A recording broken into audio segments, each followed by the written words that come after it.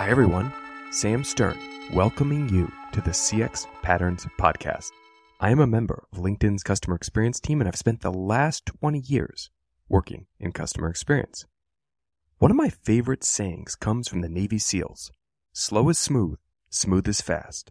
I love a good paradox, and on first impression, this quote is exactly that. But as you think about it more, the feeling of paradox fades, and the deep-lying truth of the statement takes on greater prominence. Doing things in a methodical, planful way allows you to be more consistent and more focused as you complete your work. And when you proceed in a consistent and disciplined manner, you get more done in less time. For me, it's a beautiful meditation on the importance of planning and preparation, leading to the confidence to act and execute as you do your work. And that's why I wanted to share today's pattern with you, adopting and using Agile for customer experience. Agile has planning, preparation, and a methodical, measured approach at its heart. It feels slow sometimes, but in the form of sprints, progress is made regularly with incremental improvements showing meaningful progress throughout the project. And then, because of the rituals built into Agile, teams can adjust their approach, adjust their priorities in mid-flight of the project from one sprint to the next. This agility at the heart of Agile, helps customer experience teams be more attuned to what the customer and the business need. That is vital for customer experience to succeed in delivering value to both of those groups. And so, I talked with my former colleague, Lara Nowak, about adopting Agile for customer experience. Lara shares her experience adopting Agile with us and adjustments she had to make it work better for customer experience, and also how she thinks about coaching others to adopt Agile. Listeners, I want to be appropriately humble here. I know very little about Agile because I'm still firmly in the learning phase of adopting it for customer experience. Lara is only months ahead of me on her journey, so you will hear a conversation between a novice, me, and a newly minted intermediate practitioner of Agile, Lara. That's who's talking today. We are far from experts, but I think our recent experience of starting to apply Agile to experience design work will be relevant for anyone at a similar stage of the adoption curve. All right, let's talk to Lara. Hi, everyone. Welcome to another episode of the CX Patterns Podcast. And this week, I'm really excited to be joined by my former LinkedIn customer experience design colleague in Chicago, Lara Nowak. Lara, how are you? Good, Sam. Thank you so much for having me. Yeah, it's great to see you again. Listeners, we are talking to each other on Zoom, but sharing just the audio with you. Lara, you were someone who was coaching me and some of my colleagues on our team at LinkedIn on adopting Agile and how to integrate it into how we did our customer experience design project work.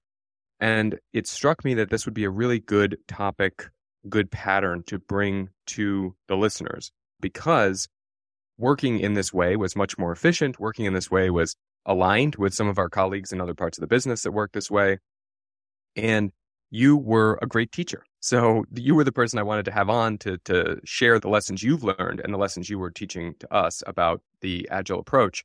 So I think I'll start with this question. What is the value of using the Agile methodology in customer experience?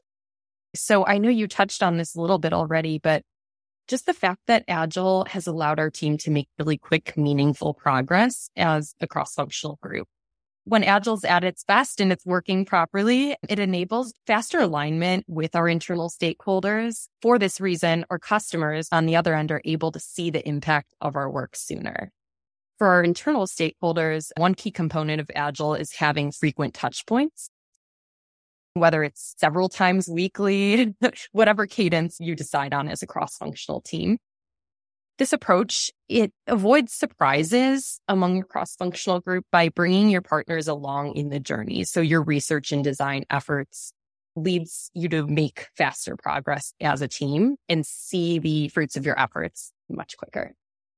Yeah, that's great. So you're checking in regularly. These would be stand-ups. Is that right? Am I using the term correctly there? Yes, that is the Agile term. Yes, having your stand-ups or your Scrum. For customers without Agile, And without, being able to make this quick, meaningful progress, they can be left waiting, whether it's months to years before seeing those changes, seeing that progress. So meanwhile, their needs and their expectations for a good customer experience in whatever space can change. So when working in Agile, you're allowing yourself as a cross-functional team to truly move with and adapt to your customers' changing needs. Got it. That makes a lot of sense. So you're aligning with your colleagues who work this way. Yeah. You're showing impact much more quickly. You can probably change direction if you need to much more quickly because you're checking in all the time. And meanwhile, you're working at the speed of the expectations of your customers, getting out new improvements to the experience to them faster and adapting to their changing needs and expectations more quickly because you're not squirreled away for months or years, even as you said, working on a project that by the time you deliver it probably isn't that relevant anymore. Absolutely. And the last thing I'll add here, Agile brings a sense of fun and lightheartedness to the project work, driving a sense of just cohesiveness among the partner teams that can feel really fresh and fun. I think one thing that is important to reiterate is just having a sense of community as you move through the project work. And by having these frequent meetings, there's just a natural sense of kind of camaraderie and cohesiveness that develops among your partner teams when Agile's working at its best. Yeah, that's great. I like that. Neither you nor I are experts in Agile, but we have recently been working to adopt it. So that's where I think we have really nice lessons to impart here. And I'd love for you to talk a little bit about, looking back on your experience of adopting and starting to work in an Agile way in customer experience, what was most important to getting right to make sure that it was useful for customer experience work? Yeah, absolutely. So Sam, as you mentioned, it's been a lot of fun working with our team to use an evolved version of Agile. Neither of us are experts, but we've learned a lot of great lessons along the way. I would say a couple of things here. One is just when you're getting started with Agile, working with a new team that has not used it before, just making sure to get the appropriate level of buy-in from your partner teams on using the Agile approach. So what I mean by that is, connecting with our cross-functional partners to share the why behind Agile and reinforce the value that it can add to your project work. It's key benefit. So it can feel like a significant departure from previous ways of working. Again, if this is a team that has not used it before. So this is very important, whether it is discussing the cadence of meetings, what feels right in terms of how often you're meeting and the time asks for your partner teams, finding the most efficiency. So a good balance between when are we meeting live as an Agile team? When are we making progress asynchronously? And then finally bringing your partners in along the way with you on shaping how you're going to approach and leverage Agile. Another piece is just how you're organizing the tasks. We call them stories in Agile. That's the work that you want to accomplish each sprint. So let me just make sure I'm understanding all of that correctly. It's not just, hey, we're going to adopt Agile and work this way with customer experience, but then really getting specific about what that means, as you said, the meeting cadence, the style of meeting, potentially how long the sprints will be. Is that part of that upfront? Yep, absolutely. Great. You mentioned selecting stories that would be part of the work that you would do. I'm curious to hear first, maybe, how do you brainstorm stories that should be part of the work? And then how do you prioritize them? Which ones of those many stories will be part of the next sprint? Yeah, absolutely. Great question. So in terms of brainstorming the stories themselves, right, we want to start with 2 layers of goals. First being the overall goals of the project. What have you come up with as what's the opportunity space that you're working in, right? What is the quote unquote problem that you are aiming to solve as a cross-functional team? From there, you can develop sprint goals as your next step. So for instance, in a early sprint in a project, an example may be developing an understanding of current customer needs and pain points. Let's say that's one of your sprint goals. From there, you can approach brainstorming stories as thinking of what do we need to get to our sprint goals? So how can we break it down into small, meaningful parts that will allow us to make progress toward that? An example, going along with the example that I just shared, it could be, are you going to conduct member customer interviews as a piece of that? If one of your sprint goals is developing an understanding of your customers' key pain points, Yeah. you will then go through an ideation process cross-functionally to move forward with that. Will you start by interviewing customers and have that outreach be a story in your current sprint? From there, once you brainstorm a backlog of stories, so those tasks that you'd like to accomplish, you can work to prioritize them. Looking at your sprint goals, what will be feasible and drive the most impact in a sprint, and what timing-wise works. When you meet for a sprint planning session, you can talk through, realistically, we have, let's say, 3 weeks. You time box your sprint. What is doable to fit into a 3-week period, and how much time will be required? So yeah, that's a good one. I think it comes from Daniel Kahneman, but the planning fallacy, where you completely overestimate your ability to get an amount of work done in a specific period of time. And I've even heard people say, you can take your estimate, double it, and then you're probably still underestimating how long it's going to take. So I wonder if that held true for you all in doing your work. And then how did you counter that? How did you work against that a little bit? Yep. Trial and error, Sam, trial and error. I would say. So as a team, when we did our very, very first Agile sprint, I would say we actually ended up a little bit light in terms of we actually went the opposite way. We were a little bit more conservative in terms of thinking of what we could do in our first sprint. I think part of this was we were just getting started. We wanted to make sure we weren't over promising and under delivering in our first sprint, but it ended up feeling really light. Our second sprint, we did exactly what you just described, where we really packed a lot of work into our 3-week time box sprint. So to answer your question, I think that a key piece of getting that right is going to be a little bit of experimenting. That's where using planning poker and estimating timing and then tracking that over time, it can give you a better sense of how much work you can fit in, given the size of your team into your... I mean, that's classic human nature, but you all started off with an amazing approach. You went real conservative and tried to keep it simple and doable for the first sprint. Mission accomplished. So now let's load up on the second sprint. Listeners, follow Lara's and her team's approach from the first sprint, which is let's keep this manageable and doable and deliver what we say we're going to deliver, meet expectations. And then we can gradually increase the amount of workload in the sprint, or we can continue to deliver manageable workloads for sprints over time. But you brought up a term, planning poker. Tell us about planning poker, because I had not heard of this before you introduced it to me earlier this year. Yeah, absolutely. So planning poker is used to estimate timing in sprint planning, right? So when you're meeting as a team at the beginning of a sprint to discuss the stories that are going to be a part of your sprint, it is used to estimate timing. It's a fun, engaging, and really efficient way to align as a team on how long will this given story take. For example, how long will it take our team to conduct customer interviews? So to elaborate a little bit more on what that is, planning poker uses the Fibonacci sequence. That's the pattern of numbers that is found by adding up the two previous. So it shows exponential growth. It would go 1, 1, 2, 3, 5, and so on, 8, I think. Yes. Yeah, right. Okay. Yep. That's some nice mental math right there. Once we get up into I stopped at 8, as you could tell, right? Yeah. It's used in Agile to estimate timing because, as I mentioned, it's exponential. So it grows at an increasing rate. The reason for that is, the shorter the time span, the more certainty. So the difference between me saying this effort will take me 1 day versus 2 days is a bit more precise. Whereas when you get into longer tasks, they're more complex. Time estimates are less precise, and it can be more difficult to, as I mentioned before, align on how long it will take. Yeah. So the point there is just to force your hand when estimating those larger, more complex tasks, instead of wasting time in your sprint planning and getting pickier about minor differences.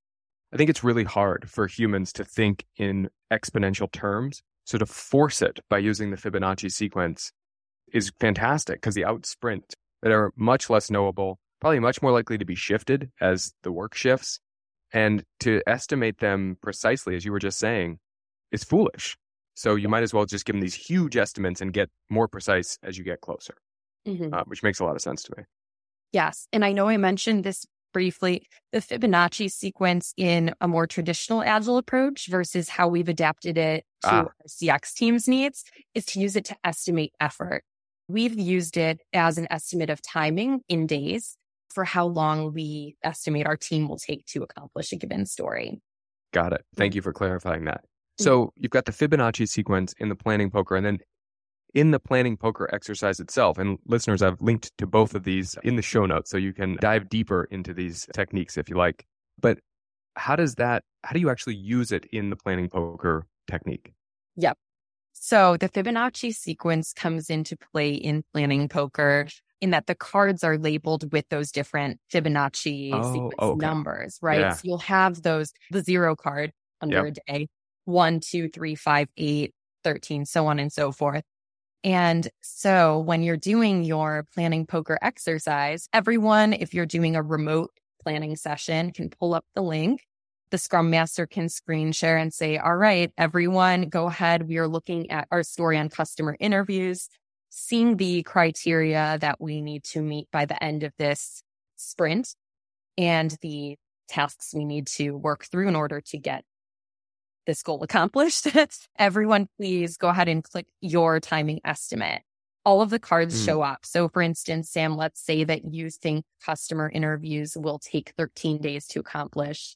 Maybe I'm feeling ambitious and I think 8 days from start to finish. All of the numbers will show up. The planning poker tool will show an average as well as all of the individual inputs. And then the team will discuss, right? Like, Sam, why do you think 13 days? What do you think the kind of the factor holding back our team will be? Why am I feeling like it'll only take 8 days?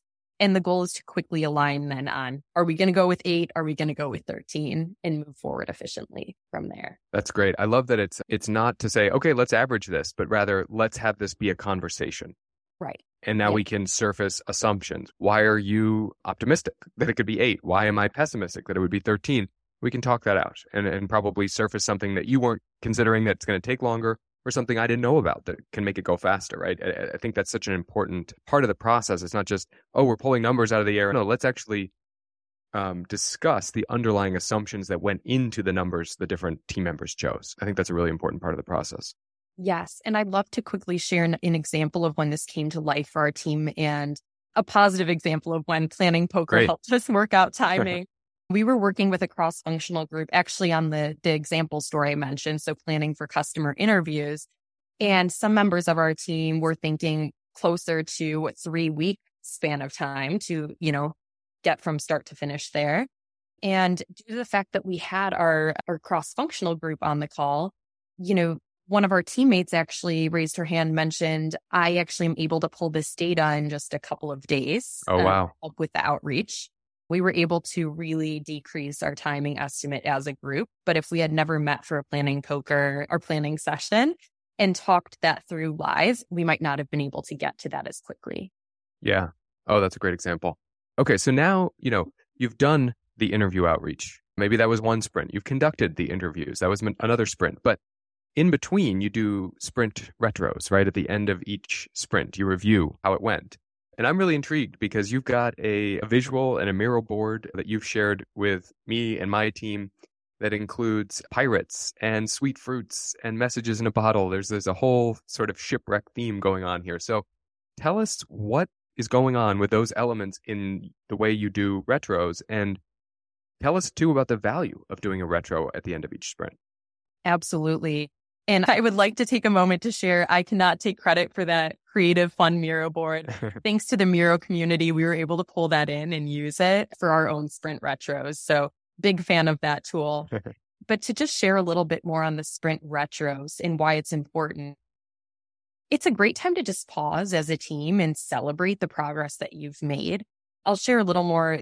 A sprint review is also a great time to do that, right? Where you're sharing with your broader group of stakeholders, here's what we've accomplished over the past 3 weeks. But the sprint retro is a time to pause, celebrate as a team, and say, here's what went well. And now in our classic Agile fashion, we want to iterate our approach. It's a little bit like meta, but we want to iterate on our approach to approaching our project work, right? Yeah. We want to keep improving how we work as a team going forward. Yeah. So I know, Sam, you mentioned this pirate theme. Listeners, there is a great Miro template that we've leveraged in our project work for sprint retros. It includes pirates, sweet fruits, messages in a bottle, and hidden treasure. And what these are essentially rosebuds and thorns. What's been going well in our sprint? What have we learned for the future that we could improve on? What are some, shout outs that we can give to different members of our team who have done excellent work in the previous sprint? And then what are some action points that we can take forward immediately? So let's say we're starting our new sprint tomorrow. What can we do starting tomorrow to start addressing some of the opportunities that we've uncovered to improve going forward? Yeah. I love the messages in a bottle. I had never seen that before. Let's be very explicit. What are the things that we want to start doing tomorrow? And the beauty of Agile is in the next sprint, you have this opportunity to start fresh. And as you said, iterate your approach and make changes. And the message in a bottle is, instead of it having to float across the ocean, you found it on the beach already, and now you're ready to apply it instantly in the next sprint. I just love how quickly you can take action with that and being able to pay it forward to yourself in a way. But this has been fantastic. You've shared so much detail about what it looks like to do a good job of adopting Agile in a customer experience work environment, and adopt and iterate and adapt it to our needs as customer experience professionals. So listeners, I think that's a really good lesson from Laura's experience and what she shared here is you should take it and you should use it and you should understand why it works, but also you should know that it has to be a little bit different in customer experience land than it is for product or software development. And Laura has alluded to some resources, so I've included the template for the pirate and shipwreck themed sprint retro. I've included as well the poker planner and the Fibonacci sequence tool, so you can use those. And then also we have a one-pager of Agile ceremonies. And so I've included a version of that, genericized, so it doesn't include any of the LinkedIn information. Laura, anything else you'd add to close out our little Adopting Agile 101 lesson here for CX professionals? I would just say, I know I mentioned several standard pieces of Agile, right? You have your ceremonies, you have timing estimates, you have Fibonacci sequence, but just don't be afraid to get creative with it. Start somewhere, and you can always, as I mentioned before, iterate on your approach and learn from other people who have used Agile methodology as you go. So just don't be afraid to get started with it. And yeah, it can be a lot of fun. And in a podcast called CX Patterns, it's great to talk about the Fibonacci sequence and its use here. So I appreciate that tie-in to the name of the podcast. Laura, thanks so much. Appreciate having you on. And listeners, we'll talk to you in a couple of weeks with another CX Pattern. As you heard Laura say, the rituals, milestones, and rigor of Agile have been extremely valuable to our experience design team at LinkedIn and to other organizations as well. We are able to move faster and deliver value for our customers and our stakeholders sooner. We are able to adjust more quickly to changing customer needs and expectations and to shifting business priorities. We are able to apply learnings from our work much more quickly. Agile compels us to communicate more with each other as a team, also with key stakeholders and partners. That's been another valuable aspect of adopting it. And another thing that I love about the way that Agile works is that the community of practitioners shares their knowledge, their tools, their templates, their adaptations. This has enabled us to adopt it more quickly, using templates we found in Miro, our tool of choice for customer journey mapping. And it has allowed new members of our team to read up on the Agile methodology and adopt it more quickly themselves. What I am saying here is that you can benefit from this generous community of practice too. You will have support and resources to adopt Agile for customer experience if you haven't done so already. And if you are using Agile, I would love to hear from you in the comments of the newsletter that accompanies this episode. Tell us how it's worked for you, or where you've struggled, and any adaptations you've made that have helped you make it work for experience design projects. That's all for now. Thanks for listening to the CX Patterns podcast. If you follow me on LinkedIn, you'll see the newsletter that accompanies each podcast episode and contains all of the details and links that support the information shared during this episode. The newsletter is also a great way to share this episode with someone else. Do you have feedback? This is a podcast about customer experience, So you know I'd love to hear from you. Connect with me on LinkedIn and share your questions, comments, and thoughts. If you want to support the podcast, share it with someone, rate it, review it, all the usual stuff. Thanks to my colleague, Emily Tolmer, for creating the CX Patterns logo, and to my friends, Moon Island, for the music. That's all for now. I'll be back in 2 weeks with another customer experience pattern.